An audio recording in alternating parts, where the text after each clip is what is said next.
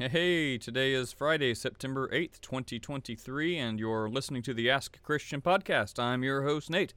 Today, we start off by discussing the future of the Ask a Christian podcast and what platform we're going to be using. Like that matters for you guys. If you're going to be on Clubhouse, you'd already be here. So we don't know. We'll just kind of see where it goes.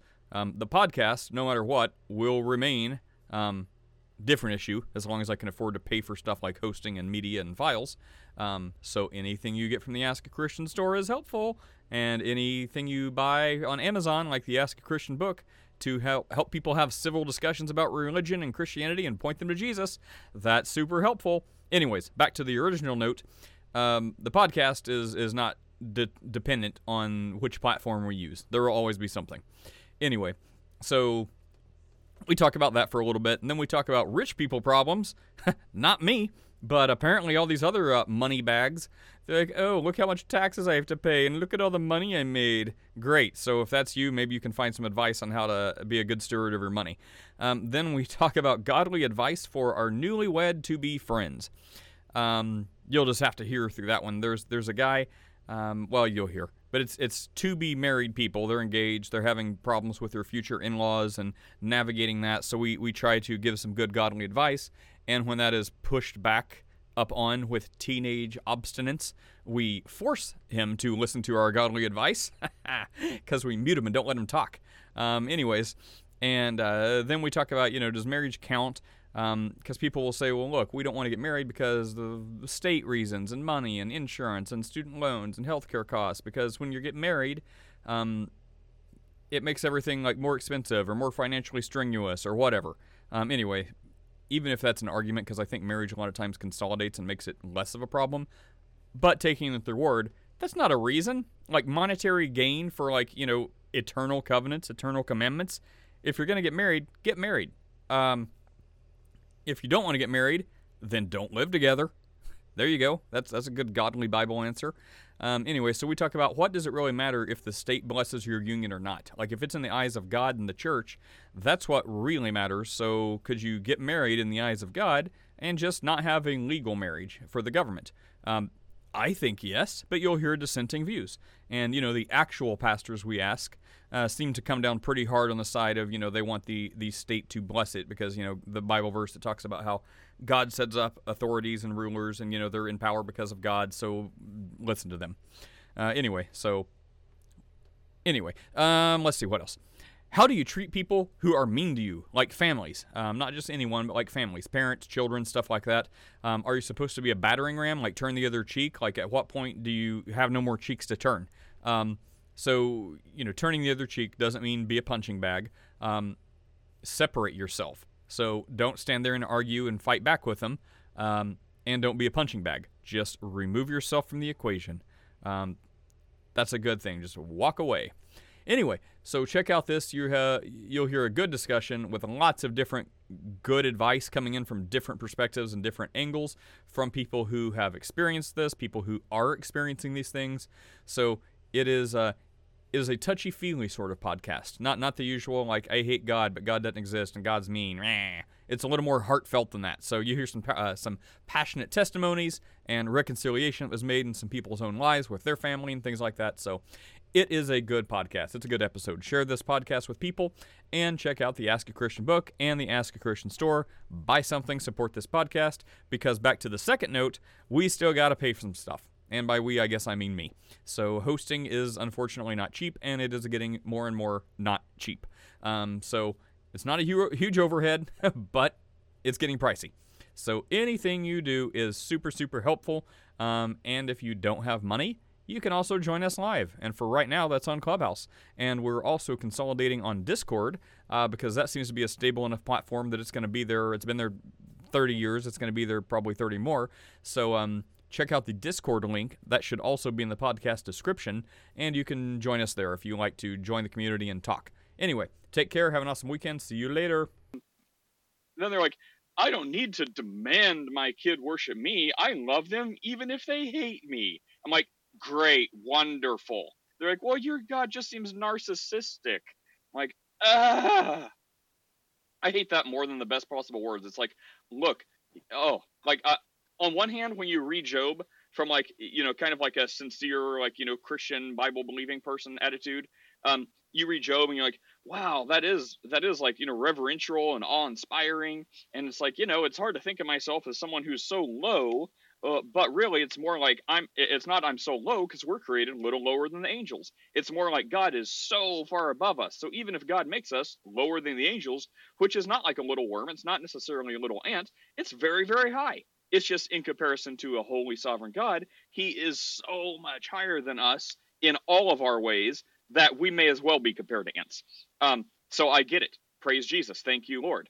And then if you read it in the other way, it's like, or then if you hear people talk about it like, oh, why God is so mean, or why this, and it's like they talk like a little, and you just see it. It's like, what? I'm kind of on God's side. Maybe we should just all be smitten out of existence. It's like, gosh, to hear a little ant talk to someone that the ant can't even see or recognize the existence of because of their obstinance and hardness of their little ant stony heart. And they're pronouncing judgment like, I could do it better. God is a malevolent narcissist. Ah.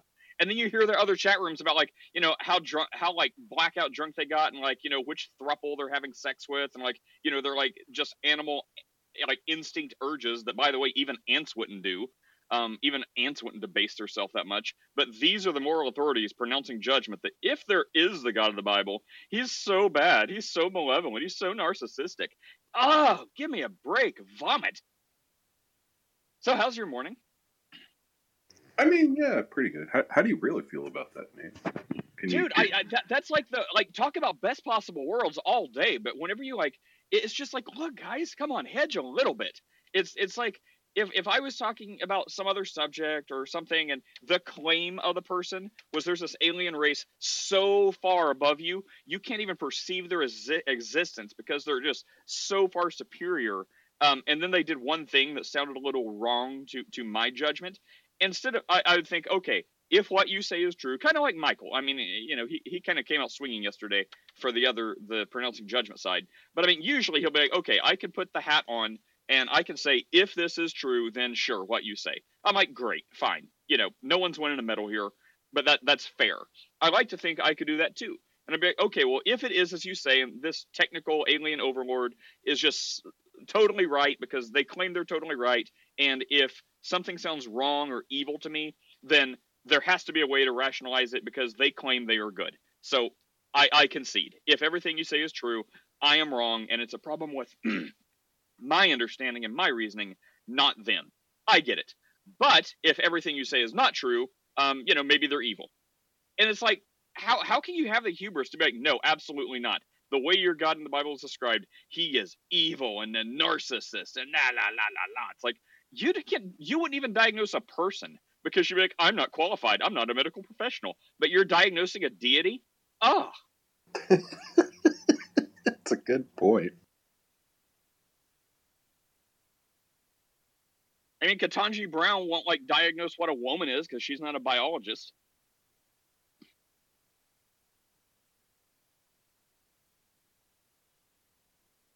So we did try the how do you pronounce it, Lose it? Like Colin, like I'm calling you, or Cowan app. Apparently, it was acquired by Rumble. I went on so there it's for got like 5 seconds, and it said the room has already ended. And then I saw that you came here. So. Yeah, I wanted to test it out, but I'm like, look, I need very few things, right? I mean, I need a microphone and I need speakers, and it needs people. That's all. So yeah, Lou and I were over there for a little bit, and we were just kind of messing around with it, and it said it was public, open to the world, and blah blah blah. But no one found it, so I don't know how long I have to wait there. But it's like I do need, as much as they're kind of irritants, I do need a consistent feed of either like Christians new to the faith that have questions, or God-hating demons that want to combat the faith. Just something to get the conversation going. So over there it's like, and then Lou, he had to go. If I would have known you were coming, I would have hung out. Like, we're having a good conversation last night. Like, there's no reason it can't be a podcast of 2 or 3. Just got to have 2 or 3 talkers. I mean, I've got an appointment, so I yes, probably won't be here that long. Sorry, but I'll be here as long as. Steph's like burning up Discord already, but apparently that's not able to crawl into this room. How about the rest of you guys? What's up? Making me use this Gen Z app, this Gen Z nonsense. Blah. I mean, I'm going to say, it took me a while to get my head around Discord, but I like it. I mean, it's just like, I don't know, man. You admitted it was better for like the meme game. The meme game is strong over there. Did you look through some of those? I did look. Why? I did. What was the one that Felix put up that was real? Can't remember it off the top. Well, let's go check it out because it's so easy to find with the channels. All right, let's go to Christian memes. By the way, guys, yeah, click on the since who knows what's going to happen with Discord or where we're going to, or I mean with Clubhouse or who knows where we're going to end up. The pinned link at the top is to the Ask a Christian Discord server, so at least you can stay in touch with us and figure out what's going on, and no matter if Clubhouse burns down tomorrow. Pretty sure Clubhouse burned down on like Tuesday. You didn't understand the meme Felix posted? I understood it. I thought it was just funny. It was the one that stood out to me. Oh, I thought you were saying like, what is this? I like the one Victoria posted. We shall call his name anonymous. He uses the name as to spread joyous and redeeming comments all over the internet. Yeah, that was pretty funny. I mean, those are tame though. Oh, what? Now Steph says, "Okay, Nate, I've got to set up. What are we doing here?" Okay, well, at least people are making wanting accounts. To broadcast on Discord right now? Did she enjoy my room called "I Hate Discord More Than Arminian"? No, she was talking about the call-in place because I tried to tell her when I was going there. Hang on, y'all were too slow. It's set up for future use, but we on Clubhouse right now. Oh gosh, this is where the mutiny starts. Oh, hey, CEO. Hey, I'm not responsible. Like, I did not see or hear hands raised or anything like that. And now I'm like following everyone. So, Oh, Nate, by the way, all my accounting for 22 got done. I'm very excited. And my new bookkeeper, man, that guy is on top of it. He is all like, I just paid him yesterday, and then, because he finished 22, and now my bookkeeper is working on 23 already. So he's going to have me all squared away for 2023. Things are looking up in the business, man.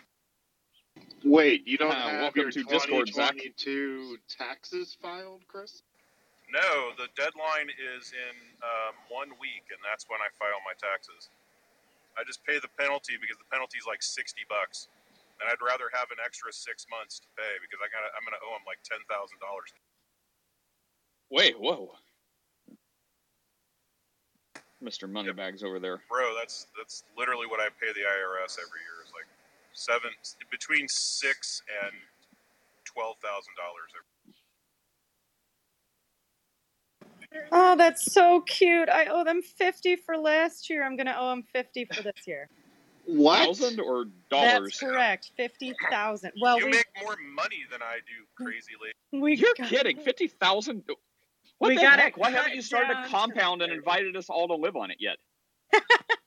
I know it sucks. I'm so screwed. Are you not paying your quarterly? Not 1 cent. And I have for last year $8,000. This is off your LLC, and it is from your LLC. Oh, yeah. I got it. Yeah. I have an actual corporation, but my CPA is trying to make it so that I don't have to pay quarterly for as long as I have to. I think this year is my last year that I can do an annual, and then they're going to make me do a quarterly next year. Yeah, I think C Corps are better because it's actually a lower tax rate. So, well, I'm a sub S, and so I'm a flow through because I'm a sole proprietor. I think Steph is the same way. Yep, exactly. So I was about to ask, what the heck do you guys do? No one cares, Scrooge McDucks. When you have no money, none of this conversation means anything. Listen though. My income was high enough the last 2 years to owe the government $50,000. and I have made a total of $30,000 this year. So we're in trouble. It's going to be fine. Wait, what? You've only made $30K this year so far? Yeah, I took a maternity leave, so I started working in March. And then because I'm on commission, there's a 3-month delay in everything I do. So I basically didn't get a check until June. And then the market crashed. So it's fine. I mean, except maybe you're starving children. Yeah. Well, see, instead This of is paying another the reason government. you should move to Florida. The housing is a boom in Florida. Like, Yeah, it's how like much of that is state ducks in a tax? barrel. How much is Wait, I a just mixed state my tax of that? metaphors. How much is what, Nate? State tax. Like on income? I don't know. Whenever people give money to the government, there's like federal and state. How much do you pay to New York? Like how much? Okay, Oh my What your goodness. state income tax? I owe like 35 to federal and 18 or something to. Yeah, see, that right there, that would cover your entire family's move to Florida as well as partial down payment on a house. Real estate is real. I would have to work half as much because my average sale is like $150,000, but in Florida the average sale is like 300. So I literally would have to work half as much and make. Who wants to do that? Who wants to work half as much and make the same money? No, but y'all got bugs, and I don't know about that. You I should know move what to it- Texas because we have no state taxes. No, y'all got scorpions. I'm not doing that. And Californians. Scorpions? Yeah. Really? I've never seen a scorpion here. There are scorpions in insane. Texas. We've got giant flying cockroaches, I'm not gonna lie, but you know what? You know what's better than giant flying cockroaches? No state income tax. Yeah, that is pretty tempting. I mean, I think Kansas and South Dakota and Tennessee don't have it either. You know, I'm paying state taxes for the first time in my life since moving to Philly. I've never paid Wait, you're- state tax. How's that? Wait, how's you that moved to feel, Philly? Felix? Well, I moved temporarily to Philly for about maybe a year, but yeah, it sucks. I don't like it. Like I'm making more money hourly here, but I'm taking less than I did in Florida. I'm making less hourly over there. Bro, when I lived in Brooklyn, like paying it federal, state, and city income tax, it was insane. Yep. And then my property taxes on top of that, which I pay ahead, of course, but I have like a tiny little third of an acre, and we pay $6,500 a year on property tax. And my house is appraised at $90,000. Are you freaking kidding me? No. 6 G's? So again, you need to come to Texas because that's wild. That is It's so straight up wild. Now, Texas is now, Texas is going to be the next state overthrown by those people. Yeah, you're turning purple, dude. no. New York. No, it's not. No, Texas will be the Texas first is state not to going to secede from the turn. Union, if anything. Texas will be the first How- state to secede from Yeah, the How Texas close is are- not going to turn. and become their close own to- country. How close are Austin to you? How close are you to Austin? Oh, no. Austin is 2.5 hours. I'm in Houston, so we're in East Texas, Southeast Texas. Yeah, I thought you were so, in yeah. New York. I thought you were.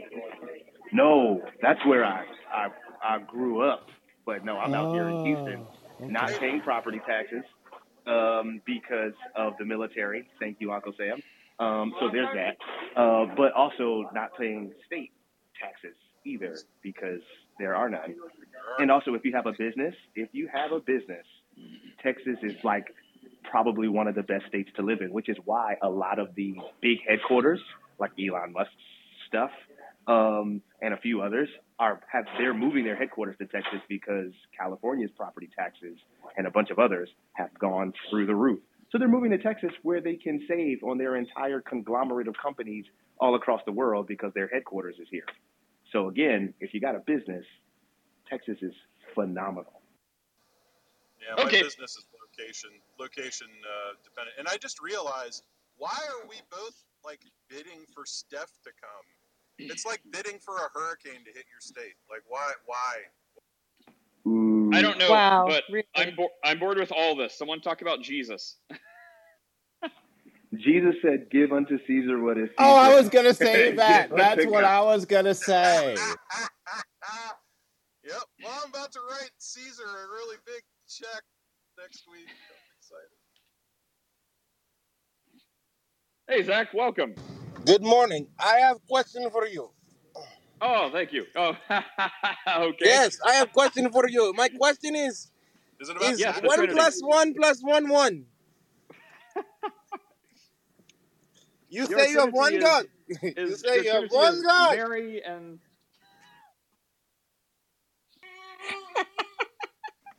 The way I'm cackling in this hallway right now is... Yeah, there's so in the Trinity, there's Mary, there's Jesus. This little Ishmaelite over here is cooking y'all a little Edomite. No, and then there is Baal. So Baal is part of the Trinity, and Mary and Jesus. Who do they think? Mary, Jesus, and who? Who's the other one? Oh, the Father. Oh, sound like you said Kal-El. No, I said Baal. Kal-El, definitely. Yeah. Okay, we could throw Kal-El in there. Sure, why not? I mean, it's just as accurate as. I had some questions, like a serious question though. I was talking about the doctrine of preservation with a friend last night, and I was wondering, like, I looked up the Chicago. Wait, real quick, document before we keep going, what preservation are we speaking of? Preservation of saints or scripture? Scripture. And admittedly, I am a TR preferred / KJV preferred, not an onlyist, but on the spectrum, apparently, according to James White. So I was wondering, like, are there any... He said on the spectrum. Yeah, that is true. Any KJV prefers are on the spectrum. Yeah, we're Not on me. Wait, before you go any further, which spectrum? the spectrum of KJV only. Autism. It's the same. It's the same as the gender spectrum. Go on. Yeah, we're not going to need a platform because everyone's going to hate us and everyone's going to block us and no one's going to come here. So it doesn't matter what platform we're on. I'm KJV fluid. But if anybody could, like, point me to other confessions of faith or, like, because I'm leaning Presbyterian, and I'm familiarizing myself with, like, the Westminster. Yes. Not that I agree with it all, but you know, some of it is valid. You should look at the Belgic. If you like the Westminster already, look at the Belgic too. It's very simple. So I was asking if there are, like, any other confessions of faith outside the Chicago that speak to, like, the infallibility of Scripture. Yeah, so most of them are going to mention it. You can find it, even though I don't prefer it, obviously, because of the view on certain parts of sacramentology. The London Baptist Confession puts it in there. The Canons of Dort have it listed. Like, all three forms of unity have it listed. The Heidelberg Catechism, Canons of Dort, the Belgic Confession, which is what, like, the Dutch Reform hold to, which is what my denomination is. But most of the major confessions of the Reformed tradition are going to include the preservation of Scripture in there. Yeah. It's not necessarily going to include arguments for it, but it'll include the fact that it is preserved and it's tested. Right, and the Chicago Statement, which Nate loved reading the entire thing on Clubhouse one day. Which Chris, as the father of lies, is like, it's very quick. It's not that long. It's like 3 pages on a PDF. Anyway. It was like 30. It was 3. But the Chicago Statement is really good, though, Zach, because it kind of takes on a lot of the modern arguments. You know, like, Bubby is totally correct. The Belgic, the Westminster, the London Baptist, and then you've got the Heidelberg Catechism are all going to mention it. But the Chicago Statement is really taking on the modern appellations of what inerrancy actually means, because people, like at Fuller Seminary, were trying to change the definition of inerrancy to mean something that it doesn't mean. And so there's this push in evangelicalism to attempt to redefine what inerrancy means. And the Chicago Statement, and this is in I think the 80s is when the Chicago Statement came out. The Chicago Statement attempts to put those definitions back to their traditional ideas that are talked about in the other confessions. And for the record, you guys need to stop swiping left. Yeah, I still have muscle memory from before this app was complete garbage. Wow, was there ever a time? Yeah, Yeah, when like a week when ago. replays first got introduced, before the Discord people came on here, yeah, it was pretty. When it was still invite only, yeah, that was pretty great. Hey, Bubby, yes or no? Is Discord a Gen Z? Yes. No, it can't be. I was using it in 2004 when I was playing World of Warcraft. Yeah, and how old were you in And it wasn't 2004? cool then. How old were you in How what? 2004, Nate? 20? That's what I thought. I'm Gen X. Yeah, but you were using it when you were in our generation's age. Yeah. Yeah, but I also was the first person to use it. Like It doesn't matter. It's fine. It's fine. Like the Gen Z thing, like Discord is for us. Facebook is for anybody over the age of 35. Okay. Instagram is for people between the ages of 22 and 30. And Twitter. No. Twitter is for anybody that wants to Hold be on. toxic. Hold on. Then what about Clubhouse? Like whatever Hold Clubhouse is, it's Clubhouse something is that Chris is too old to be using. for everyone. You have people that are young. You have people that are 30-year-olds with a midlife crisis trying to figure out their identity, which somehow relates to being an Israelite. You have people there's all type of people. There was on so here, much right? savagery in what you just said. Oh my goodness. Dude, like, this is why I love Bubby, because Bubby can take a perfectly calm room and throw enough flames to turn it into a dumpster fire every time. I love it. It's fantastic. It's Bubby, such are a you still good living? talent. Are you still living in sin, Bubby? What sin in specific? I am living in sin every day. That Instagram comment. The conversation we were having with like your fiance or lady friend or whatever. Oh yeah. No, I am still living in sin. If you're asking if I'm married yet, I am still living in sin. Yes. Praying for your soul. But the good update is there should be a place within the next month or two that I'm moving into for the first time to finally have my own place. So that's good. You'd rather move into your own place and just get married? No, he's taking her with him. Yeah, Bobby, because you're her gonna parents are regret essentially Nazis because they're Asian. And listen, this is no racial stuff. I'll But let my Asian wife parents, know. The official Asian parents stance are of always on Acts the of Christ. craziest strict schedule of all time. And plus, they're Vietnamese, so they kind of hate the fact that I'm not Asian and I'm dating their daughter. So for the most part, she wants to get out of there because she hates them. I want her to get out of there because I hate them. And she's With willing a to just Christian drop love. it and go. So yeah, we bought our own place, and now we're going. I'm gonna tell you, Bobby, you're gonna regret that. Like I preach. Oh wait, what? No, Preach. you're gonna regret. Wow. Love you, honey. Love you, wife. Trying to give Bobby some good Christian advice, but y'all heathens. No, it's good. Go ahead. Y'all Carry on, boys. heathens. Nate trying to clean it up. There's mother Steph. Give Bubby your sound sage advice. Bobby, you're gonna regret that. When I moved in with Chad before we were married, I said all the same stuff about how it was really expensive to live separately. Neither of our parents were helping us. Like we were both working, blah, blah, blah. We got a 2-bedroom apartment. One room was his, one room was mine. I regret it. Like, I'm telling you that it's too late now because you're in contract on a house, but you're going to regret this later. Listen, I'd rather take the regret than keep living in this hellhole of a Nazi dictatorship that her parents are forever. I'm good. I'm not going to wait until her dad. I'm not going to wait until her dad dies of lung cancer from smoking all the tar that he does every single day to go ahead and by Nazi dictatorship, do you mean like as in she's 21 years old? Every day? As in she's 21 years old and can't be home or can't be out later than 9 p.m. and can't be picked up earlier than 12 p.m.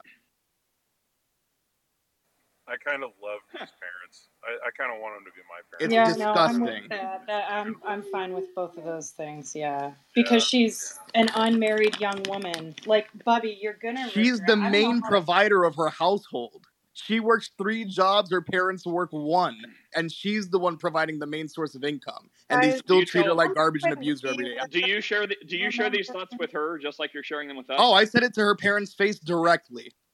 Congratulations. The entire rest of your life with this person is going to be bad. Oh, no. No. She's cut her parents off, too. We've cut all ties with her family. You know, it's like how you know how whenever like a friend has a girlfriend and like they break up with them and you want to like show support for your friend. Ha! You swipe left. You're gonna have to wait and listen to me before I bring you back. I hate you. Sorry. you know how like when a friend like breaks up with a girlfriend, they're fighting, and you're trying to be like, you're good bros, so you're trying to take his side, and you trash her with him, and you're like, yeah, she sucks, like, yeah, I bet her breath smells bad, like she's a terrible person, I never liked her anyway. And then what almost always happens? They like kiss and make up, and then like you're the bad friend because he's like, yeah, well, Yep. it's weird because like, so it's like no matter what she says about her parents, they're still her parents, and like girls are more, prone to like Listen, making up with all her I'll parents. say is So that she's gonna make up with her parents with after the you've been previous trashing them. history and the relationships at home that I know that they have with each other. There's no relationship to be fixed there. Let's just put it that. Bobby. Listen to your elders, Bubby. Listen to your elders. I'll listen Yes, to what my eyes have seen for myself. Okay, so Bubby, listen. When I was your age, 10 and a half years ago, I thought the same way. I actually emancipated from my parents, which was a long and difficult journey because I have some complaints. And it is not like I regret it. Like, be careful, tread carefully, because in the future, this might come back. Like Nate is saying, be more peaceable than you're being. Absolutely. And also get married. I'm not Go going to get be married peaceable with before you move in racists. I'm together. not peaceable with racists. Wait, this went from a curfew time to now they're hardcore racist. Just like Did I not mention the fact that he did not like me over the fact that I wasn't Asian dating his daughter? Yeah. Wait. Let's just like back up and go from the biggest thing first. Oh. Okay, so are they literally Hitler? And Yes. let's work our way back from there. So what is the worst thing? Okay, so they're racist because you're brown. I mean, they're brown too, but you're the wrong kind of brown. They've I'm pretty sure her dad went on an entire tirade outside of me because I brought her home 1 minute late. Went on an entire tirade about how much of a bum I was, even though the condo that I'm getting right now costs double the amount of the house he currently owns. Are you sure they just don't like you because you're Calvinist? No, they're Buddhists. They don't care. Okay, so I have a little bit of an unpopular opinion here. So I think that if someone's parents who are very much into their culture, like an Italian mom who wants her son to marry an Italian girl, or a black mom who wants, her son to marry a black woman, that's called a preference. That is not racist. Right. It is called a preference. Why should there be a racial preference? It's a cultural preference. What's the preference of the race? It is a cultural preference. Yeah, it's about the culture. I was going to say it's going to be for the same reason a Jewish it's going to be for the same reason Jewish parents would want. Me doing nothing but helping their daughter and helping them financially as well. Me doing everything does nothing but disqualifies me from the fact that he's told me directly to my face because I'm Hispanic. He does not like. Bobby, take a breath. Hold on. So I used to feel exactly where I felt like I had the whole picture and I was so justified. And I was in a really similar situation that you're describing. And then afterwards, I had to repair a lot of damage because there are family relationships don't go away. No matter how unjust you think the person is, or no matter and even if she doesn't talk to them, the second you have your first child, she's going to want her mother. I'm telling you, things are going to change so much for you guys in the next 5 years. Family relationships do not, your feelings about them, their feelings about you, these things can change. But you have to, there's a reason that the Bible tells us how to stand up for ourselves and how to make peace with each other. We're actually given instructions for how to engage in conflict. And it's all very wise because the instructions we're given do not cause permanent, lasting damage. Sometimes what you should be doing is saying, okay, I may set a boundary, right? I may say she and I a restraining order on her father. He's not allowed to come on my property. Okay. Let me. Wait, hang on. Hang on. Wait, stop. Steph's going to finish. Hang on, let's reset a little bit. So we went from wait. Yeah, we went from haha. My future in-laws suck. And, oh gosh, I'm sorry. Come back up here, Steph. I was trying to moderate you, and I moved you. Where are you? Stop swiping left. This is too hard. Malik, can you invite Steph up here? Thank you, Malak, my actual true friend. Okay. Hey, all right, let's reset. So we went from Bobby being like, haha, my future in-laws, they suck, they're awful, ha ha ha, and everyone's joking. Okay, and then it took a serious turn. So now since we're in a serious turn, let's try to curtail the ha-ha-ness and, actually have a Christian, godly discussion about this. No, you don't. Oh, hang on. Sorry, Malik. because I'm sure somebody can hopefully get some benefit from this going forward. So, Malik, what were you saying? And then we'll let Steph finish. Bubby shouldn't be upset. All of this is predestined. He is somehow fighting against the will of God. Okay, so let that be the last joke, or may you be stricken by lightning. Steph, please finish your godly point that you were saying. Bubby, I understand fully that you feel like you have the full picture and have righteous anger, and I think that I can relate to that fully. And I am telling you, looking back on a very similar situation, here's what I would do, and I want you to really consider this. I want you to go to the courthouse, if only in secret, get married, move in together, start your lives together, lay some healthy boundaries with overbearing parents, and stop talking about them like this, because it's only going to hurt you in the end. But go marry this girl. Go to the courthouse now and get married, and then move in together. Yeah, I'm not finding middle ground with that dude. I'm sorry, but at least as of right now, there's no middle ground or any type of reconciliation. I'm that not me and that asking you to find middle ground. I'm telling you that when you're in front of that man, you say nothing, and then you're like, Bubby, you already won. His heart is going to be broken when his daughter moves in with you. Okay, so It'll be whatever. more broken when he's dead off lung cancer. Okay. So listen, to anyone Okay, else. wait. I'd like to get in, please, for a second. Wait, can I finish real quick? Wait. Yes. What? Stop. Oh my goodness. CEO, you go to the audience. Bubby, you go to the audience. Steph is making a point that whether or not you're going to hear it, someone is going to. Steph, this is good advice. Please continue, and I will force people to listen. Like, oh my lord, this is like, I don't know if we're still in ha-ha world or if we're like being like biblically obstinate. But I mean, this is like, where the older are teaching the younger. You can mix and match your gender, I guess, and Chris can call us out later. But this is good advice. This will help you. Listen to people who have got some life experience. Please talk as long as you would like, Steph. What you're saying is good. Goody. Thank you. Yes, talk as long. No, look, Bubby, the kind of regrets that you're going to have are when you start a family with this girl and you guys have little children and you're starting to think about raising them biblically, and you see the things that they have to face in the world, and you see the compromises that they're tempted to make away from the faith. You're going to look back on how you did not marry this girl and how you made compromises against your faith, and you moved in with her and you sort of like just what's the word I'm looking for? Like, you kind of abandoned the ideal of, remaining pure and getting married. You're going to have, this is going to haunt you when you have children. And honestly, when you're moving forward in your relationship, when you come to hard times in your marriage, you're going to think back on this compromise you made, this justification. It is an unhealthy start to your lifelong marriage to do it this way.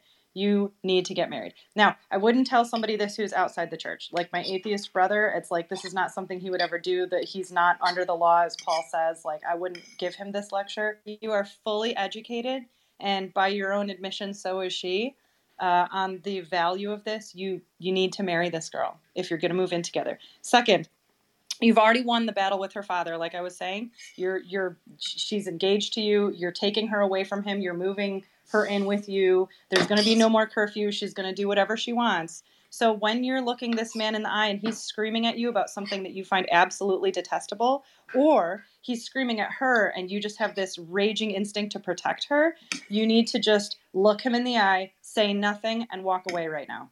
Because anything more that you do, you're going to have to undo tenfold later. I am telling you. Okay, that concludes my... And Sky, in chat, like you're saying, like, I don't know what the deal. Yeah, welcome back, CEO. I don't know what the deal is with like people and like, reasons for not getting married. Sky, in chat, you said you'd get married right now if you had the money.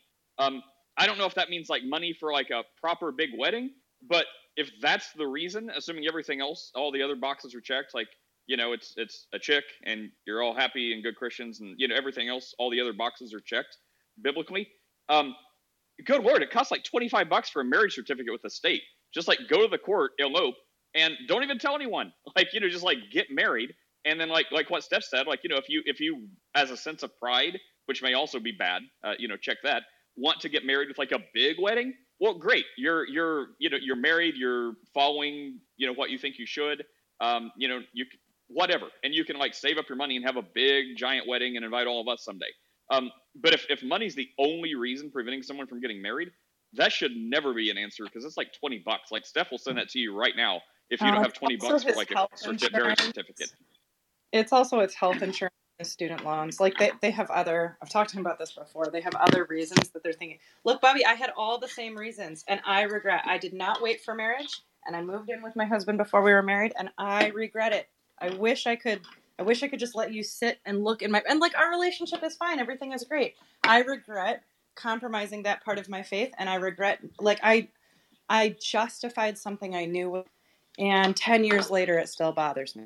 You know what I mean? Like that doesn't just go away. One more point before we check in with CEO. As far as health insurance, you don't have to get like your spouse on health insurance. Like my wife doesn't have me on her health insurance. So in that regard, it's not costing. As far as the student loans or whatever, I get it. That's a fair point. In that case, I may find a church that shares a absolute biblical, Bubby may say based view of marriage, which would be like, we will marry you in the eyes of God in our church, but you don't need a marriage certificate because the state is concerned. You're not married. So none of that financial stuff would matter. Idea.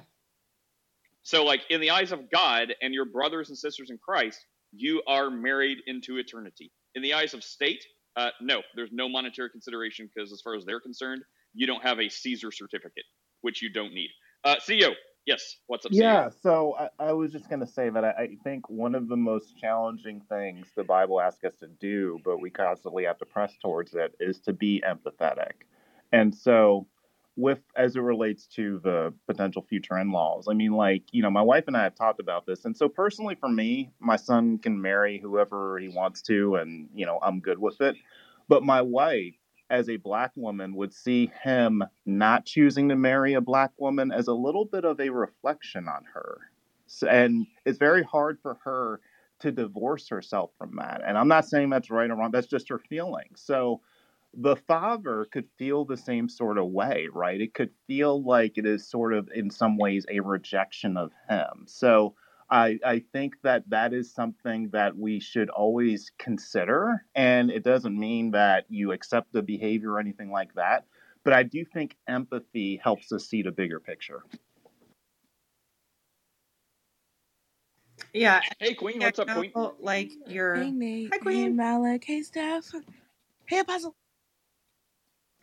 Hey, Zach. Bobby, Sorry. what you're saying in the chat about no man wants to watch his wife be belittled. I get it. Like, my husband was in the same situation as you.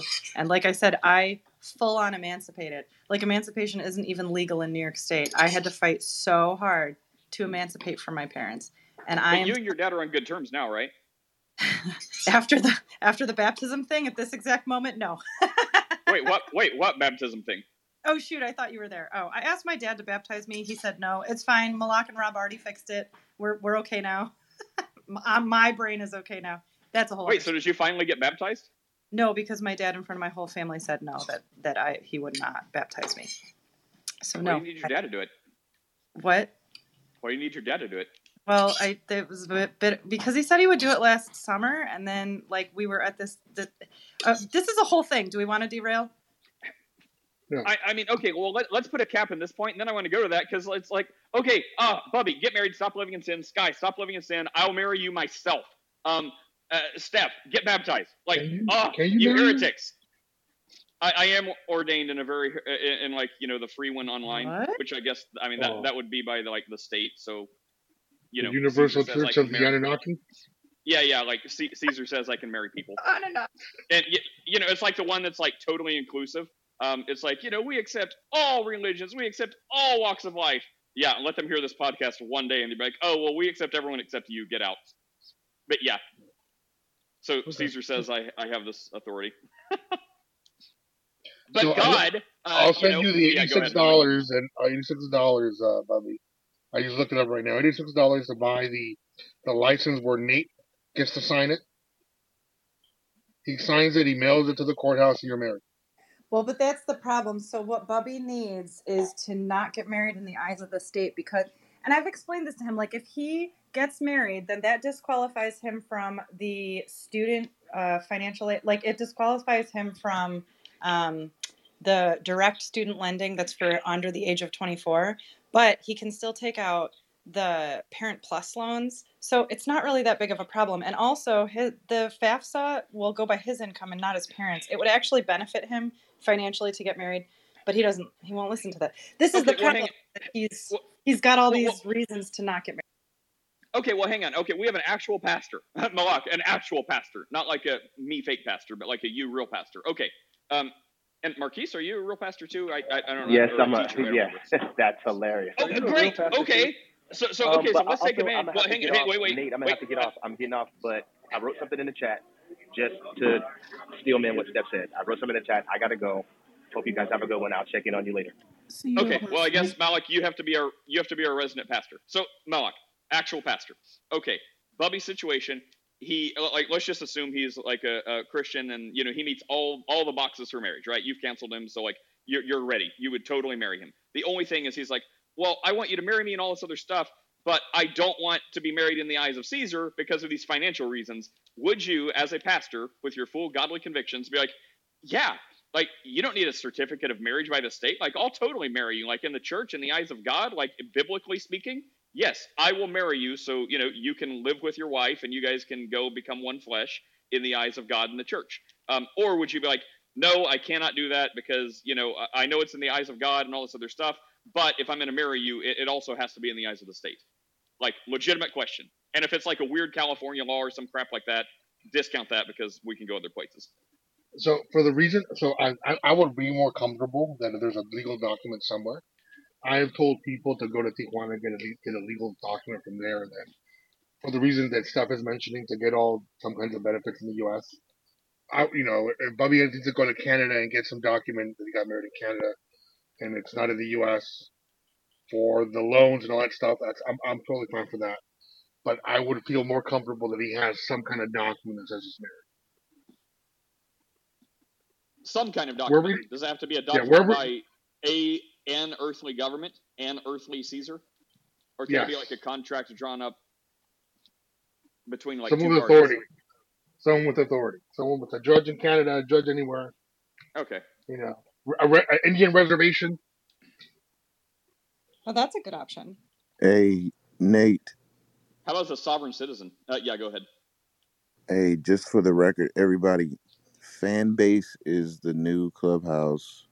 I heard it was the call-in app. Yeah, everybody's well, not, I couldn't say everybody, but that's going to be the new migration. Not to mention, Nate, I would highly suggest you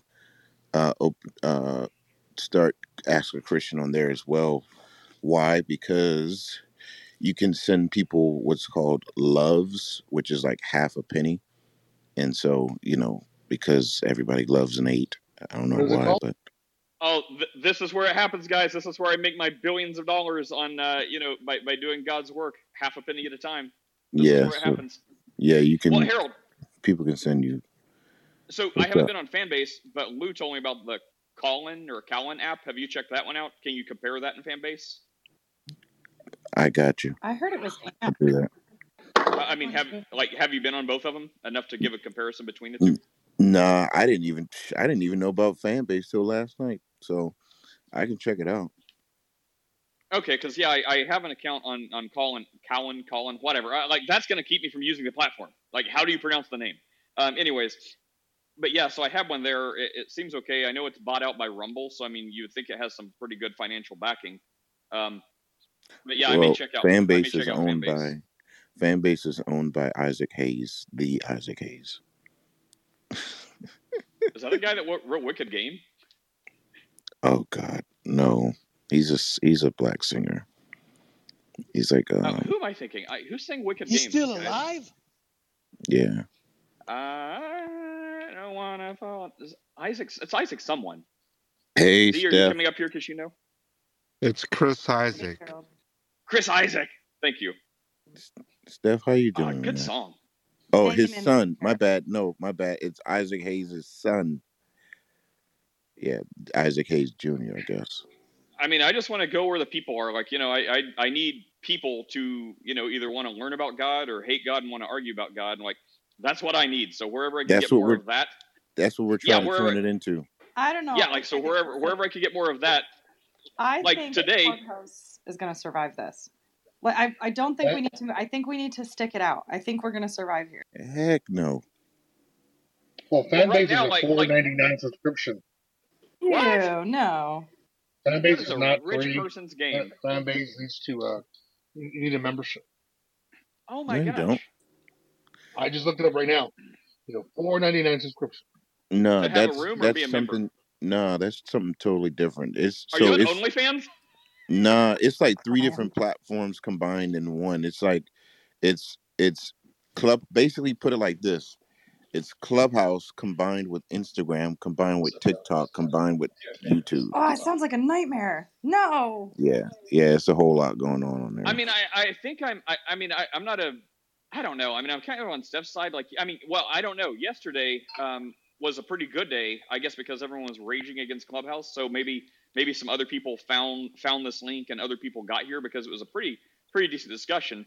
Today, unfortunately, it was just all the same Christians who had nothing else to talk about because their theology was already talked about. So they just talked about the government and taxes. So we've yet to find new God-hating atheists to talk to yet. Unless there's someone down there in chat listening, get up here. Okay, We're nice, so we promise. listen. Keep in mind there are no replays. What's Steph? Everyone, yeah. The problem that Clubhouse has right now is that the hallway is a mess. The new drop-in voice chat rooms are actually really cool. If you go and just like join a random one and listen in, it's kind of fun. Like I like that feature. The problem is the hallway. It's horrible, No. Steph. It's The horrible. problem Stop is lying. the hallway is not showing you live rooms. So I have faith that if they fix that algorithm, see live rooms again in the hallway, it's going to be good again. I'm going to stick it out here. That's my argument. Steph is a Clubhouse heretic. Stop lying. Stop lying, Steph. What's up, Nate? You know it's not good. She was talking to said Roy yesterday. I can see That's what it was. I can see live rooms in my hallway. Yeah, but I like was they're able to find buried, right? Like I had to scroll way down to find this room today. So you can see where they are, but they're like you go through 12 rooms that are just drop-ins about nothing, and then there's a live room, and you go through 15 more that are drop-ins about nothing. So I think if they fix the hallway, it will work just fine again, and then people who like the drop-in rooms can keep using the drop-in rooms. They'll figure it out, guys. Don't exodus yet. Nah, we're exiting. Are you saying have faith even though we do not have evidence? Right. Faith with no evidence. Thank you, Nate. It's horrible. Yeah, that's the quote. Man, Steph, how you been doing, man? I haven't talked to you in a while. Hanging in there, man. My kids went back to school yesterday, so it is so quiet around here. It's wonderful. Hey, all praises, man. How are you doing? How's your girl? She's well, man. She's a bona fide, beautiful woman. She is. You know, she I told her yesterday, man, I'm like, yo, you're more spiritual than you think you are, man. Because my wife has this gift of interpreting scripture, even though she like never reads her Bible. I don't know how. She was like, because yesterday I told her, I was like, I just can't wrap my mind around why the Bible never says anything about Isaac or Jacob lying to his dad. Not to mention he dealt treacherously with his brother, and Isaac's wife taught her kid how to be a deceiver to her own husband. And I'm like, nobody ever says anything about that. She's like, oh, well, maybe it has something to do with forgiveness or something like that. I don't know. And I was like, I don't know about that. And I kept reading, and maybe like 2 chapters in, I was like, yeah, she might be right on that one. But my wife, I don't know what it is about women. Like, women are just very intuitive. But she is very. I have a question for you, Harold, but I forgot, Steph. Yeah, what did I want to say earlier to cap off the Bubby disaster? Shout out, Bubs. Was I would have a line somewhere, like, don't like get into yelling and screaming and saying horrible things to your in-laws. But I certainly also wouldn't let them like disrespect me or my wife. I mean, if it got to that point, I would do what I think you mentioned briefly, like very briefly, before it kind of sounded like you just had to like suck it up and take a lot of it. Would just be like, calmly dismiss yourself, like get your wife and go. And I think that for me, that's the line I would draw. Like I would try not to disrespect them, but I'm also not going to allow myself to be the object of their disrespect. I just like grab my wife, grab my family, and go. And especially if they're kids, no matter how much they may hate the son-in-law, they're going to come around real quick when they like disrespect you a few times. You calmly, coolly, and collectively grab your family and go. They're going to be like, we want to see our grandkids, so maybe we should not be jerks to this guy. It's amazing how that will just work out. Anyways. Exactly. Yeah, and just to respond, that's exactly what I was saying. I wasn't saying that Bubby should sit there quietly and take it. That's exactly it. Well, I said draw a boundary, right? Like whatever your boundary is, maybe it's that you don't go to their house for dinner ever because, whatever. Like you just know that things are going to end poorly. Not sit there and take it, but, don't fire shots back. That's just going to be. And the other thing is, when you get married, everything changes. Like I've heard other people say that they felt like nothing changed when they got married, but for me, it really did. Like everything felt different. Before we were married, my husband was actually pretty distant about the difficulties between me and my parents. Like he was always there to support me, but he didn't step in the middle of it. He didn't rescue. Then after we were married, it very much became no. We are our family now. We have leave and cleave. We've left you. We've cleaved to each other. This is not how this is going to go down. So the other thing that Bubby's going to have trouble with is he's not married to this girl. He doesn't really have any actual authority to overcome her father. Like right now it's the girl he's living with. I don't know. There's just a million problems. And for the record, I married into a Filipino family too, and turns out they like white guys, or at least this one. Oh, your family's Filipino? Yeah, my in-laws, they're all Filipino, and we're always at peace. So yeah, like they actually hang out in Orlando. So like whenever we're in Chris's neck of the woods, we go hang out there for holidays and birthdays and stuff. And yeah, it's always good times. I like them, except for Canada. Oh, that's so funny. My family is Filipino, also my stepdad's family, but they got married when I was really little, so they've been my family the whole time. But yeah, they were not wild about my Caucasian mom, and all my cousins, like all my stepdad's siblings had married. Well, there was one guy they married who was Italian, and he was like very darker skinned, and they were okay with that. But my mom is very Caucasian, and when we met all my cousins, they were like, "Oh, you guys are Caucasian." Did you say all my stepdads? What you said?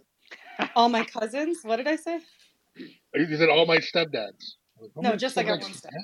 Cool. Nothing weird happening over here. Okay, but it was hard. Like they were not thrilled with who he had chosen for a wife, and then it took time, and he stood his ground, she stood hers, but they were always respectful, and it like they love us. We became a family. It just took some time. Sometimes those cultural barriers are hard to break. What were you gonna say, Dee? I saw you unmute briefly. No, I'm just having problems. That's all. Oh. Don't swipe left. See, I was called a racist once because I ain't even gonna say. Because of you can't say I was called a racist once, and then I'm not gonna say. Well, because I have issues with different cultures.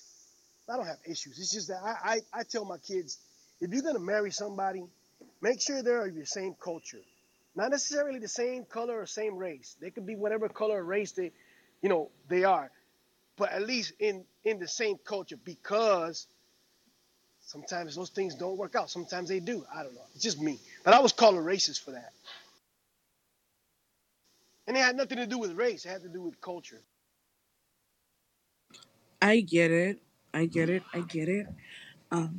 is it okay if I speak? If what? You speak? Oh, yeah, of course. Go ahead. Yeah. Julio, God bless you. But, Bubby, I 100% understand where you're coming from. I come from an interculturally mixed family, and I know that you're also interracially mixed and interculturally mixed. So, and you're an amazing person, don't get it wrong, right? But there's certain people who are genuinely ignorant. Like when we look at our grandparents' generation or certain people, they were raised in a certain mentality. But most likely she's probably first generation Asian American. So our generation looks at things much differently than how our parents and how they were raised up in. And then not only that, there's also power in walking away. You should never let anyone steal your peace. I know that you don't want your woman to be disrespected. And I know you don't want to be disrespected. But also in the eyes of God, he is a righteous judge. And it may be the most biblical thing, or I know you say you're not God, but if you literally turn the other cheek and pray for him, and just don't react to him, then he will be looking like a fool himself. It takes two people to argue. It just takes one to make. It just takes one person to be the bigger person, and to walk away. And honestly, if you really want to get him to stop what he's doing, other than praying and fasting to God, make amends with his wife. The wife, they say politics are discussed in the bedroom. A woman is closer to her man's heart, and she can be able to help turn the attitude around. Make friends with the other family members so that they can also rebuke him in private. You need people who are in your corner and for you, in private, so that no matter what the trash talk or whatever language he speaks or whatever, you have people literally in your corner. And here's some spiritual wisdom from a book. I don't know if you've heard of it. It's called the Bible. Romans 12:20. If your enemy is hungry, it's weird to think about your in-laws as enemies, but take what you will from this. If your enemy is hungry, feed him. If he is thirsty, give him something to drink. In doing this, you will heap burning coals on his head. Kind of like kill them with kindness. So if your father-in-law is mean and insulting, be nice. And how many cheeks can you turn until you turn into a grave? I mean, that goes back to what we already said, right? Like, you don't need to stay around and suffer. Like, excuse yourself. make your meetings fewer and farther in between, and they'll either learn, or you're not going to have to see them very much anyway, because it's going to work itself out. 100%. Mike.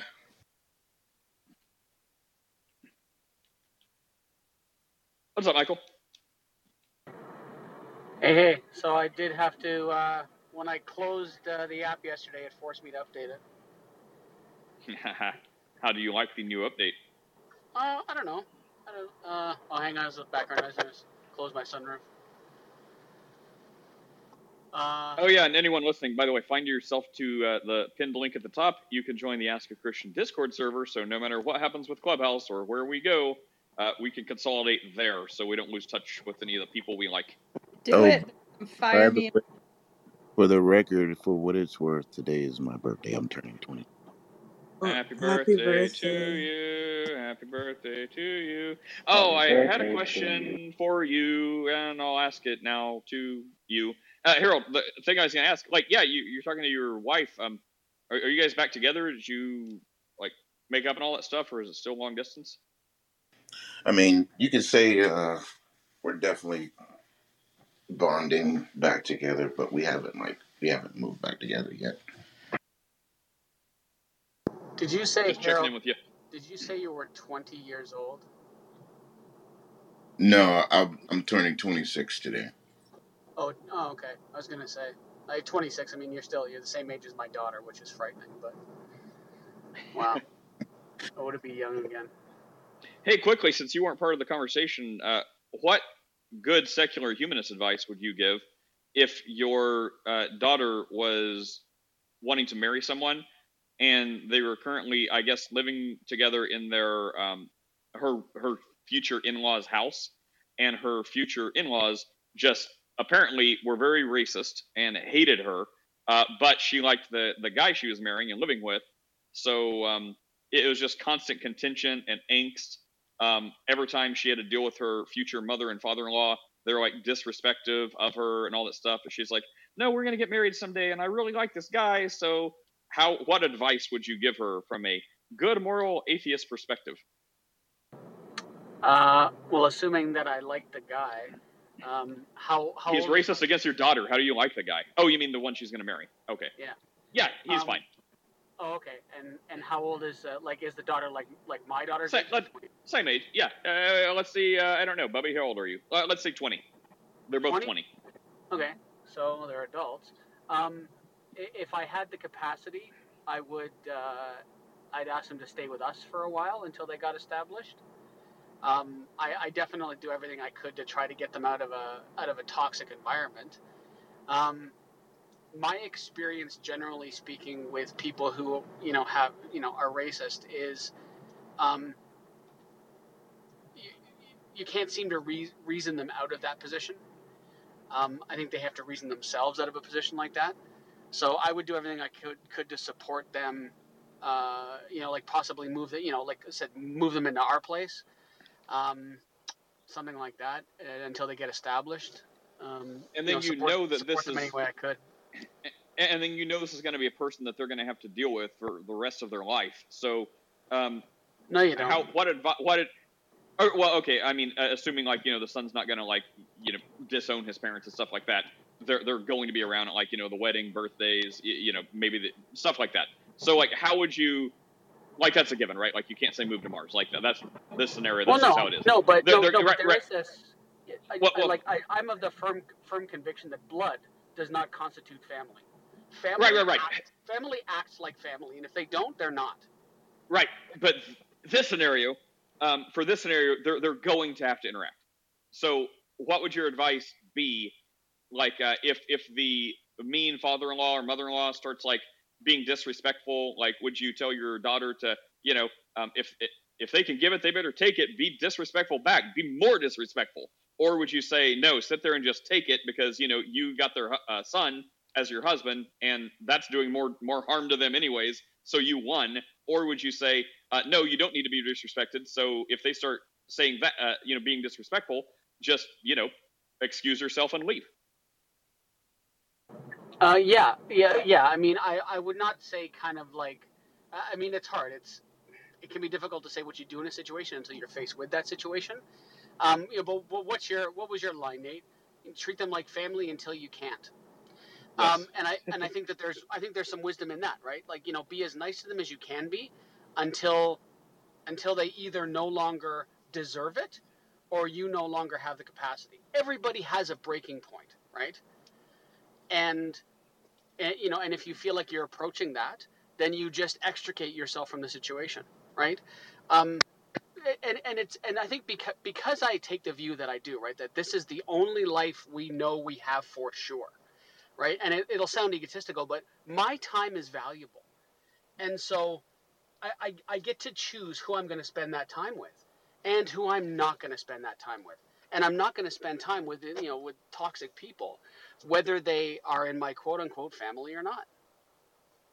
Yeah, I just wanted to see how your non-Jesus advice would line up with our Jesus advice, and as far as the practical matter, yeah, it's pretty similar. It's just a reasonable approach. Yeah, Dee. So, in this situation, someone who is racist is what's the situation? Like the girl is staying at a house with a racist family member? Well, it's claims of racism. Probably, it's probably like maybe like here it comes. Bubby, control yourself. Talk like a normal adult. Let me clear up the situation. Talk like a normal adult. Let me clear up the situation. The situation is me and my fiance at the moment, we are moving into our own place because her parents are racist towards me, don't like me because of my race for the most part. And at the same time, her parents have been consistently verbally abusive towards her at home, which I've expressed in chat as well. And they've done nothing but tear her down and do nothing but make our lives a living hell, put restrictions on her that make it look like she's a child when she's 21 years of age, and we're tired of it. And as for having to deal with them later, she's made it explicitly clear that she does not want them at the wedding or at the birth of our child either. So, yeah, we're good. We're not going to have to deal with them like Michael said. Yeah, I thought that at 22. That's exactly what I thought. You guys live with the parents? No. Okay. I thought. Wait, what? I thought you guys were living with them. Not with the parents, alone together. Is that Prince? Well, then how often do you actually see these people? Okay, let me explain this slowly again.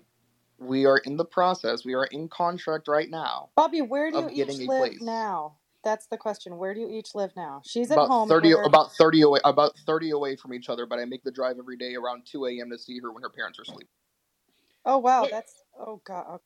This whole thing was like predicated on you guys living together, and that was the issue. So you're not living together? They're not living together now. She's living with his parents. They just bought a condo. They're moving in together when they close next month. Oh, so they're okay. So I mean, whenever I ask if you're still living in sin, I thought that, I mean, I was serious, but also wondering if that, because that was what I thought you said last time. Okay, so they're not living together unmarried now. They are planning to live together unmarried in the future. Yes. So like they are premeditating sin. Wonderful. Yes, that's what I'm trying to cut off at the pass. That's exactly what. All right. Yes. Let's let actual Pastor Mark or Malik deal with this. All right, you guys have fun. Yeah, I don't know what else to say. I mean, clearly everyone knows it's unbiblical, but it's like, well, if you know it's unbiblical and you're doing it anyways, I mean, we say that's bad. You know it's bad. I don't know what else to say. If they live together but they don't have sex, then would it be considered unbiblical? So Yes. I mean, he's 20. He's 20, and he's Bubby. What do you think's going to happen?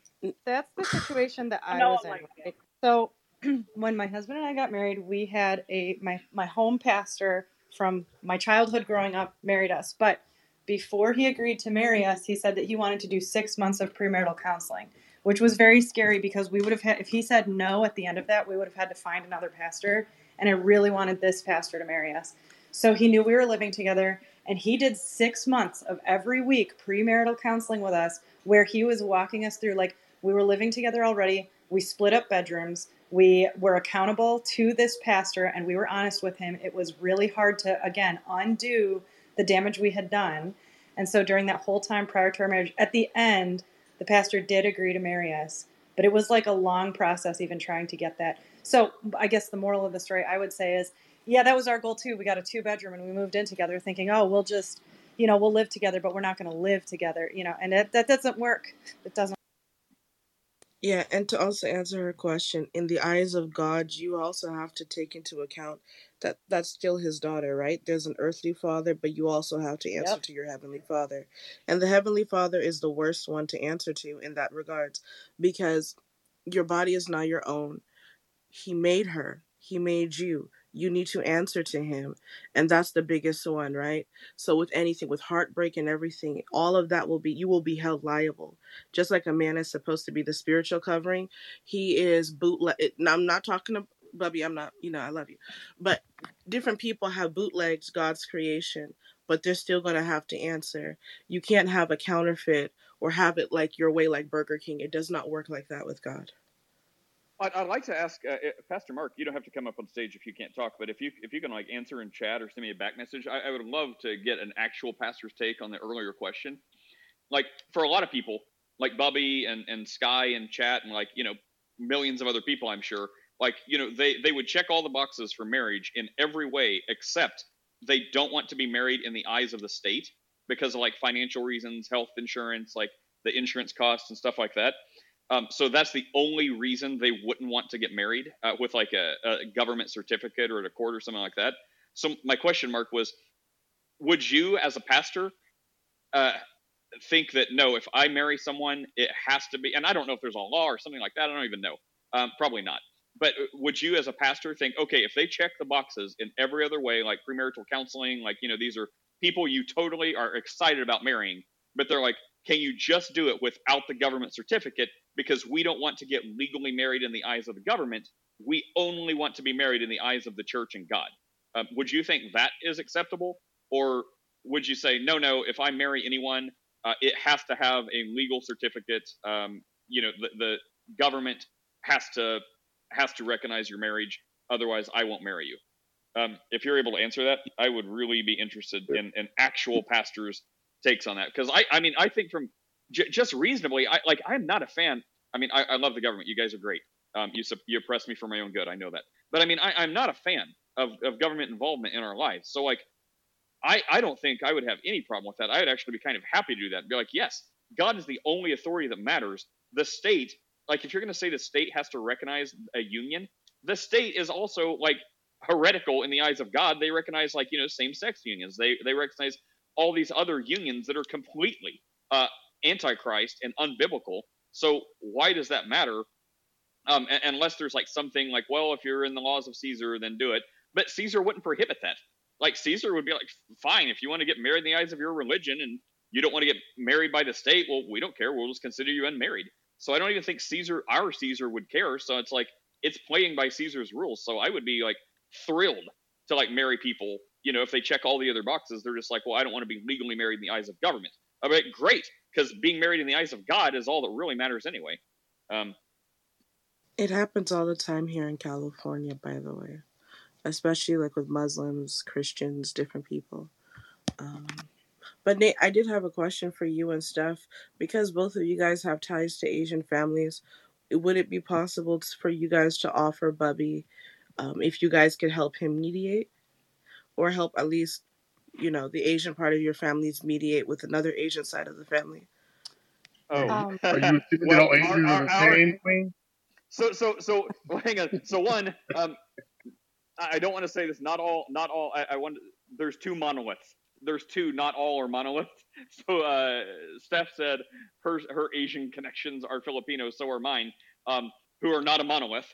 And then further, Vietnamese and Filipinos culturally would have differences as well. Yeah. And also beyond that, some white dude that married an Asian, I guarantee, Bubby's father-in-law probably would not want to have a conversation with me. Yeah, and But I'd here's be happy to. Yeah, I think that's a really good answer. And I would be, I'm always down for a good mediation too, Queen. I think that's actually a really, I think that's a good route to go. However, the problem with that, and he's down in the audience again, the problem with that is that we don't know anything about the father except what Bobby has told us. Oh, she disappeared. She swiped. Queen. Stop swiping. Oh, wait. Can we pronounce judgment on people? Is this like Tinder? If you swipe left, you swipe right. If people swipe left, is that like residual habit? So if they swipe left, we know they're swiping for sin because they're used to swiping left on Tinder. Like, I don't know if left is good or No, right it's is good. because that's but where you think the back channel is. Thank or for you. me, I was trying to, you swipe left because you think the back channel is going to be there or whatever. But then, for me, I was looking at someone's profile. I think I was looking at Zach's profile. And then when I went to pull it down, how you pull it down to close it, it swiped me right. It got me, when I was pulling down, it went the wrong direction. Anyway. Okay, fine. Back to what you were saying.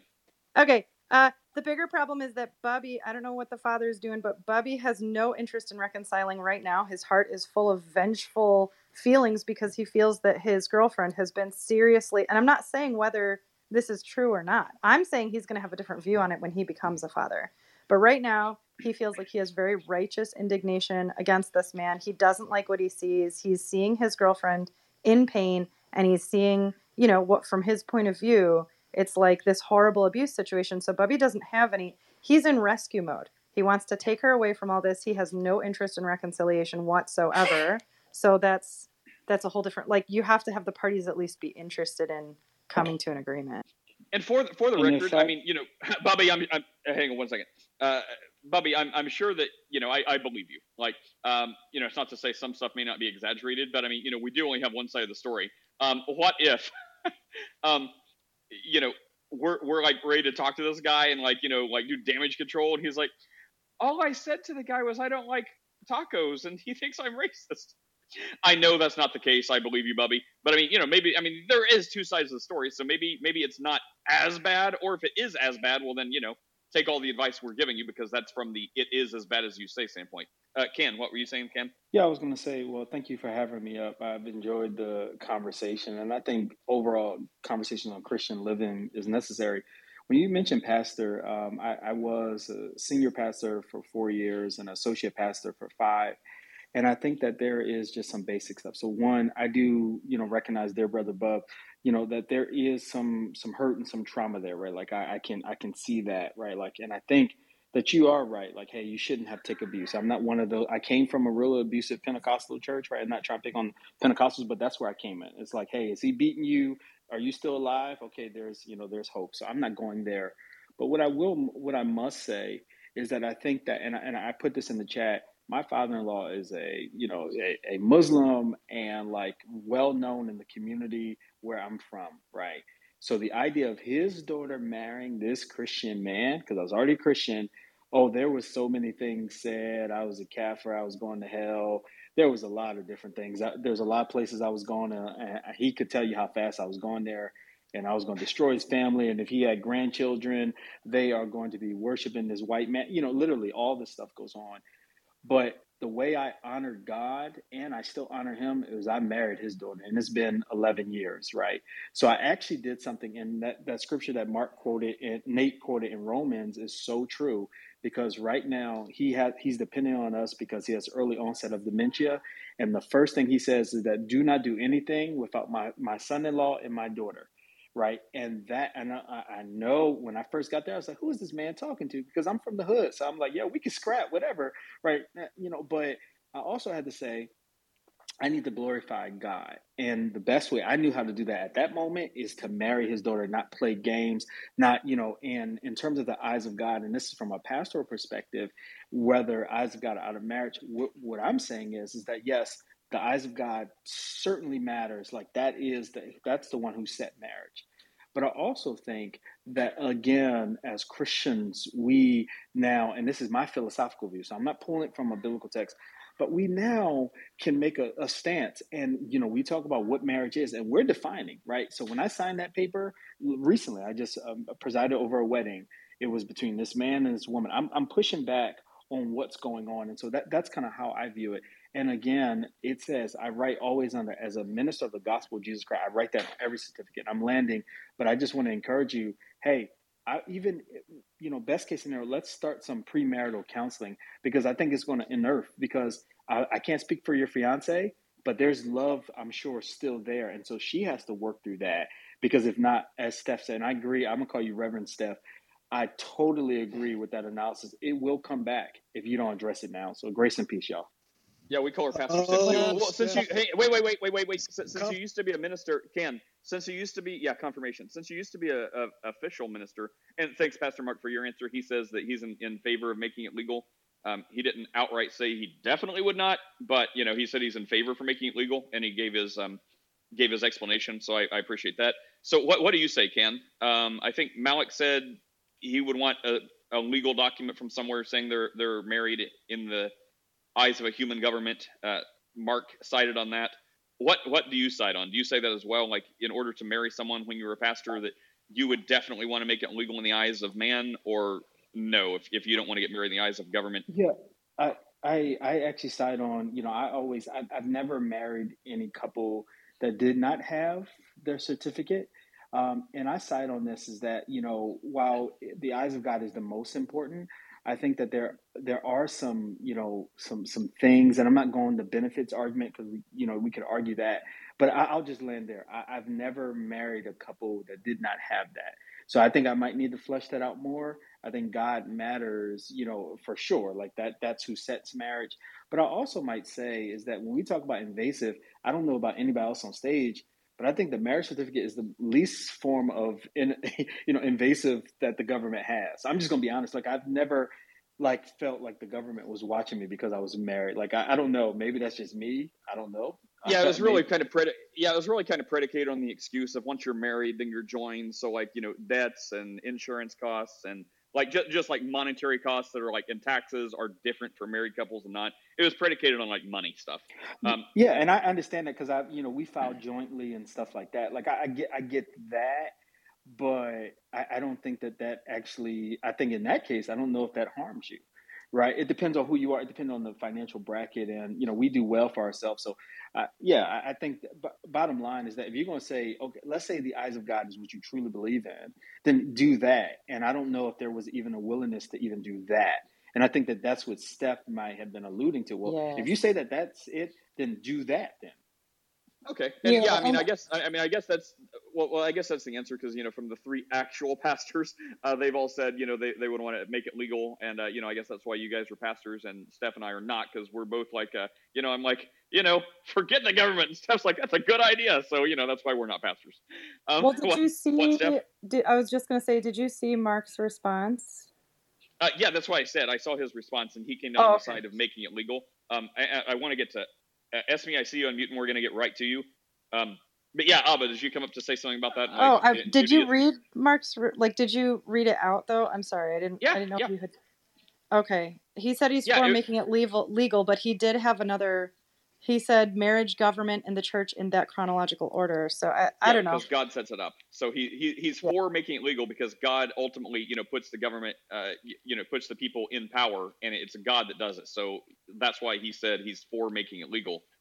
So yeah. But it sounded like he was making room to agree with you that Bubby, it would be best if he made it legal. I don't know. Maybe Mark, you could flesh that out. But it sounded like he was allowing some space there for Bubby to just freaking go get married by a pastor. And I mean, the problem is Bubby is actually going to be financially helped by this. This is the part that's so confusing. The one thing he has to figure out is that if he gets married under the age of 26, he's removed from his parents' health insurance.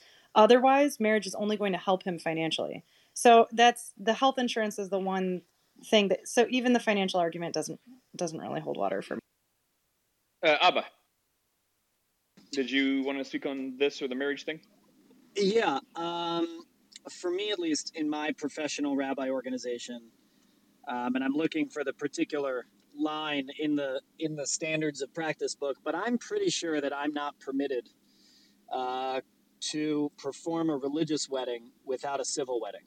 I know that the reverse is true. I'm not permitted to do a civil wedding without a religious wedding.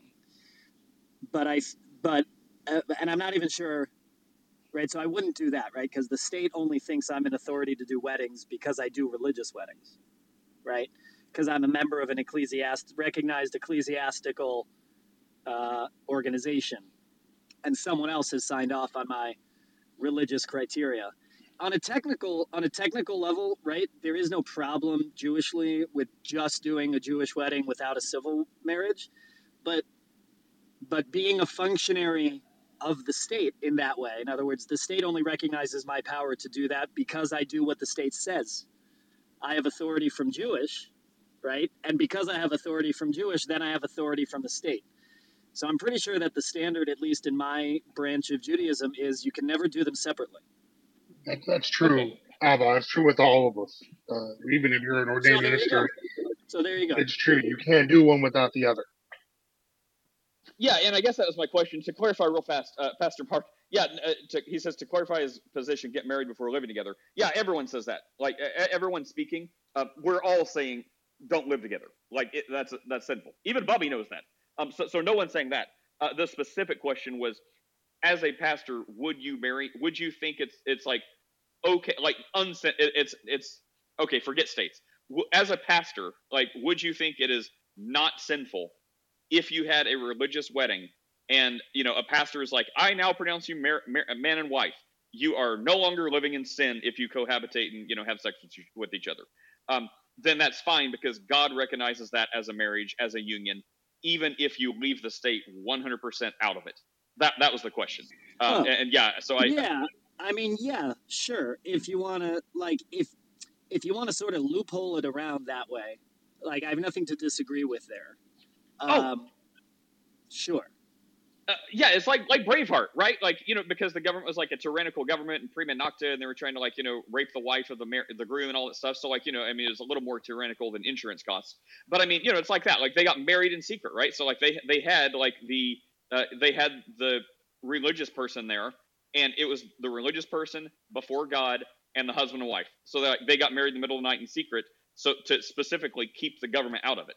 That type of thing, right? So it's like, and that was the thing. It's more like, not do you think it's just not a sin, but would you think that's like proper? And then Mark gave evidence that, because God allows the state to be in the authority, that, that would be evidence that he thinks it should, any marriage he's a part of, marrying people should have a state sponsorship behind it. But yeah, so Mark, different question than ask me. We're coming right to you. Well, can I add one more thing? Nate, can I just add one more thing real quick? Yeah. So, like, I remember situations in rabbinical school where, a couple was not yet married, but they were living together. And this was not, the folks running the school were not in favor of this for obvious reasons. And so there was a way to enter into a legally binding quasi-marriage relationship such that they wouldn't be, quote unquote, living in sin, but they wouldn't have actually been, but they're not actually really full married. And in their minds, right, as a couple, they're not officially married, but there are devices here to be used to allow people to not be living in sin while simultaneously not being officially married, in the sense that we tend to mean it conventionally. So, on the living in sin issue, I think there are strategies to be applied if you want to sort of not go all the way to marriage. But if already you're going to go all the way to marriage, I think it's proper to have that be recognized by all of the authorities. Noted. And I guess I'll just say the last thing, because we kind of beat this dead horse. So like it would be my conviction that because in Christianity, I know it's different what you said, the circumstance you were talking about, Rabbi. But in Christianity, obviously it'd be like marriage or nothing. that there's no like wiggle room. But I believe, it'd be perfectly fine if Bubby grabbed someone like a Christian elder or Christian authority, and grab a couple witnesses, and you go make your covenant before your spouse and God and these witnesses, that in the eyes of God, you're married, and then you start cohabitating. I don't think there would be anything wrong with that. Like, personally, it is my conviction that would be fine. Like, maybe, the benefit of the state, sure, whatever, do it. But if it's really that big of a problem, and you're like, yes, I've prayed through it, I've used my discernment to the best of my ability, blah, blah, blah, I want to get married, but, I don't because of the state thing. I mean, great. Grab a pastor, grab some witnesses who are willing to marry you. In the eyes of God, make your covenants. You're married. Anyway, that's kind of just my conviction. Esme, you've been up here for a long time. What did you want to say? Hey, thanks for having me. I think there's a lot of wisdom on the stage. So I want to ask an opportunistic question, but if it's like too far off the discussion, it's okay to like put me in the audience or whatever.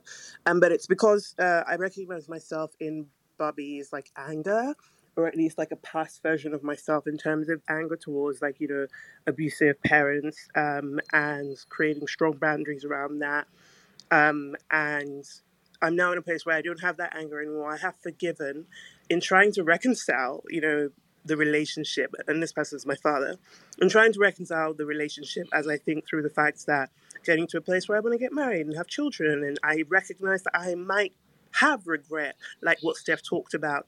If I don't fix this, I'm trying to build a relationship, but I see unrepentance. I still see the behaviors that were there, 10 years ago that damaged our family a lot. And so I'm really struggling in a place where I have strong conviction in my faith, but I'm now at this crossroads where I'm like, in my dreams, honor your father, honor your mother, and all that kind of stuff. But I'm really struggling between like, obeying that. What does that look like? Maintaining a strong, like, not feeling like a hypocrite in terms of what I believe in my faith, but living out my life in a way where I don't have an abusive person, like creating havoc and pain and misery in my life. So I'm just wondering, what are the maybe scriptures or experiences that informed you being able to like fully forgive and have like a healthy relationship, or at least a respectful one, if not an intimate one, with your earthly parental figures or elders, that sort of thing. So yeah. Can I take it, Nate? Question.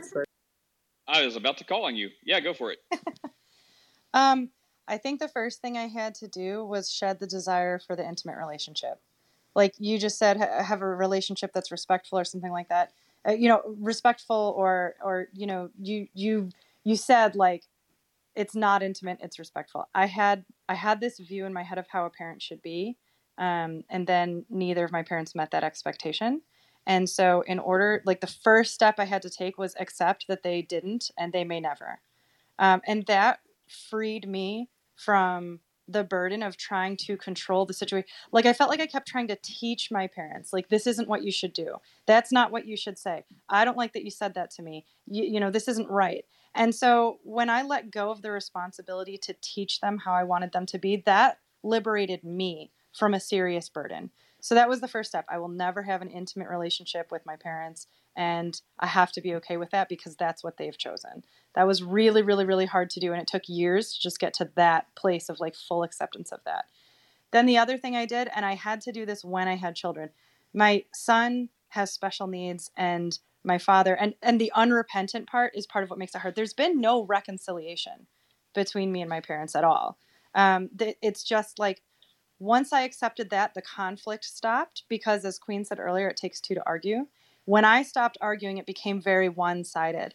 And this wasn't me permitting their behavior. What I did instead of arguing was exactly what Nate said. I began to limit my time. So, for example, my son, who's 5 now, has special needs. He's got a lot of delays. My dad is very, very unkind to my son, in a way that he was unkind to me. And just without going into a lot of detail, he's just very cruel to him. And he doesn't understand that some of the things my son does are behavioral, but most of them are not. So I had seen 2 or 3 instances where I saw this behavior that hurt me so much resurfacing. And because it wasn't at me, it was at my child. I actually found myself in a place where I was able to step back and look at it a little bit more impartially and say, wow, that is really not acceptable. But again, instead of retaliating or trying to teach my dad that lesson, My husband and I set rules together. Peter is not allowed to be alone with my dad. And we never told my dad this. We haven't said it to him because it would just start an argument. In our life, it's just we don't create the opportunity for conflict. Peter's not allowed to be alone with my dad because my dad is cruel to him. The end. I may never tell my dad that that's the rule. He may never notice, but that's the rule. So what really helped me was also limiting time. So I used to go up and stay at my parents' house for a couple days at a time, and it would always devolve, like because I have so little self-control and because these things are still, they're still there, like I'm still hurt by this. I don't spend more than one day at a time at my parents' house. I haven't in 10 years. And that has helped me maintain this this lack of desire for what I want them to be. It has helped me to stop controlling them. I can go there, and if they're in a good mood and it's great, great. If they're in a bad mood and it's horrible, I'm leaving in 2 hours. So they are forming now their own relationship with my children. There are parts that I see that are healthy and parts that I see that are unhealthy. I control what I can control, which is usually time, and I have shed all responsibility for trying to fix them. Does that help, Esme? It helps a ton. A very quick follow-up. So what I'm taking away is, remove the expectation around intimacy, and then also just like limiting time with them. One of my things that I'm struggling around that is in the 10 years I've been apart from my father, and he also divorced my mother, everyone has left him basically. And one of the things I'm now concerned about is his health. And just, as he gets old, I do feel a sense of duty and responsibility. And I'm like, it's very difficult for me to completely ignore him and not like try and figure out, is he healthy? What does he need? Retirement and all that kind of stuff. Unfortunately, it's not really a situation where he's totally if he does it independently, he'll suffer. And I just can't see myself living a fantastic life and being okay in my faith and like doing charity work and giving tithes and all that kind of stuff. My dad is like somewhere rotting away, That's one of the things I'm thinking through. Like, how do I don't know how to have conversations with him where I can learn what I need to in order to fulfill responsibilities. Or is it that I'm not even supposed to take it on? Like, he's my parent, not my child. Right. So this is where, such a good question. And I had some of this as well. I mean, my mom is blind, and so she doesn't really have a lot of need there, but there has been stuff that she has needed me for. And I have felt tempted to punish. Like, well, you weren't there for me when this really bad thing happened. In fact, you contributed to this horrible painful thing that happened. And now you expect me to help you. And that was really hard. I was liberated when I let that go. When I really wanted to say no to certain things because it would have been just, and I wanted to dole out the justice. And when I like, by the grace of God and nothing I did, I was freed from that after years. Like, it took a long time. So with your dad's health, I would say, I guess this comes back to boundaries too. Like, if you see something coming up ahead that your father is neglecting, say he's a drinker and now he's having liver problems, and you're like, oh, I really want to go and help him. Maybe I want to sign him up for AA, or maybe I want to do this thing that I know would help him. Maybe you don't do that, right? You're not there to swoop in and save the day. He's your father. However, it might be that if you heard that he was becoming homeless, or if he's becoming mentally incapable of taking care of himself, your responsibility is to set up some system where he is taken care of. Maybe you help him find a home to move to. Maybe you help him get in-home care.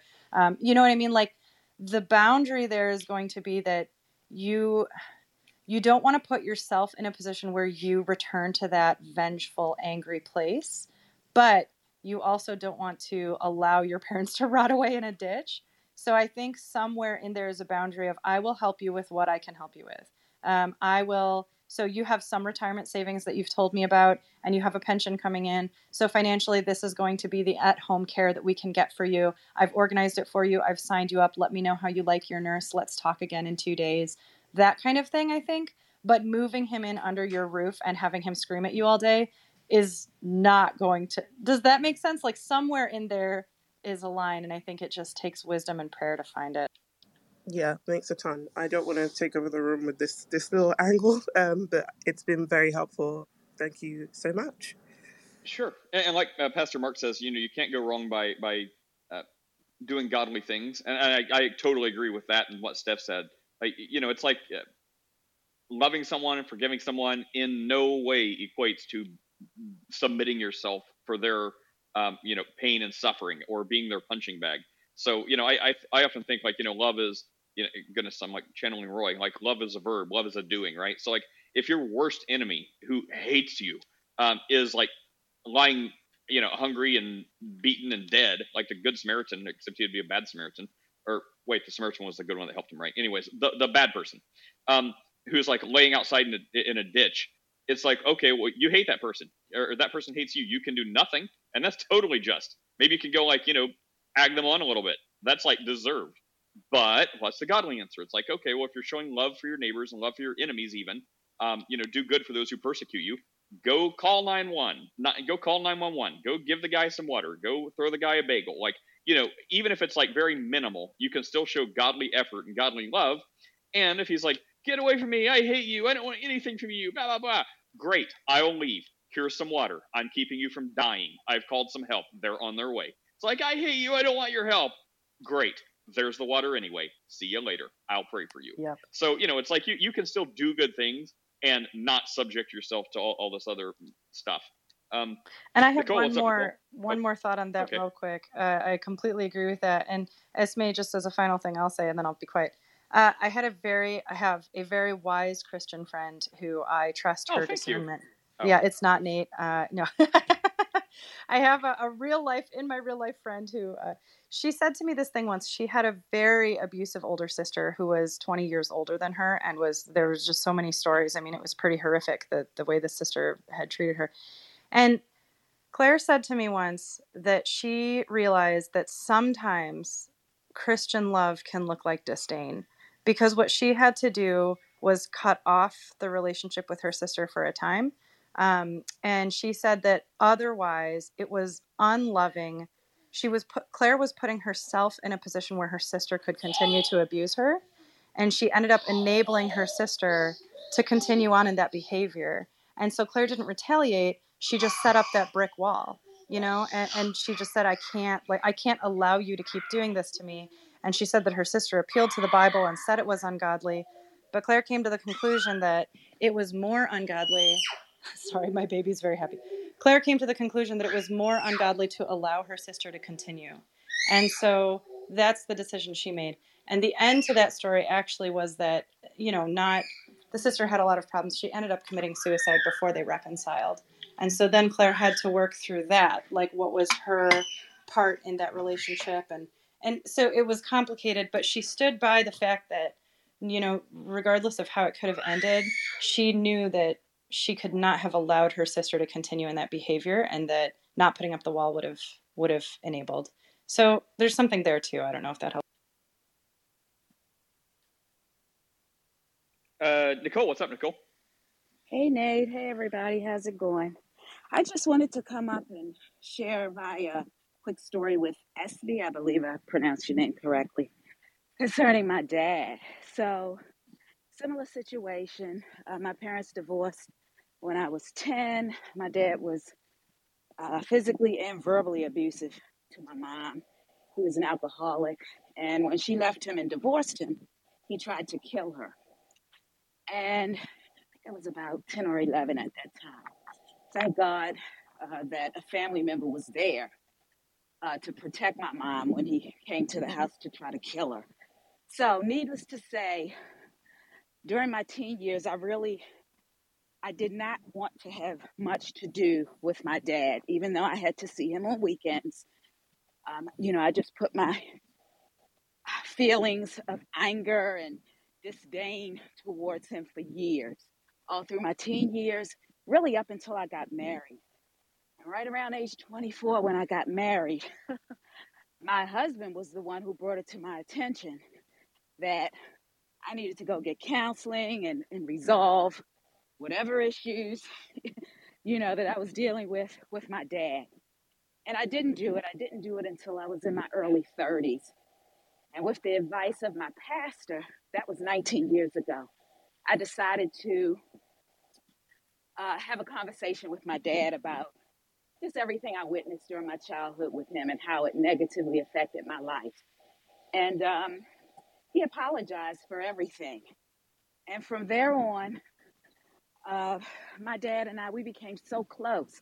We were inseparable. And last year, he passed away. I live in Texas. He's in Maryland.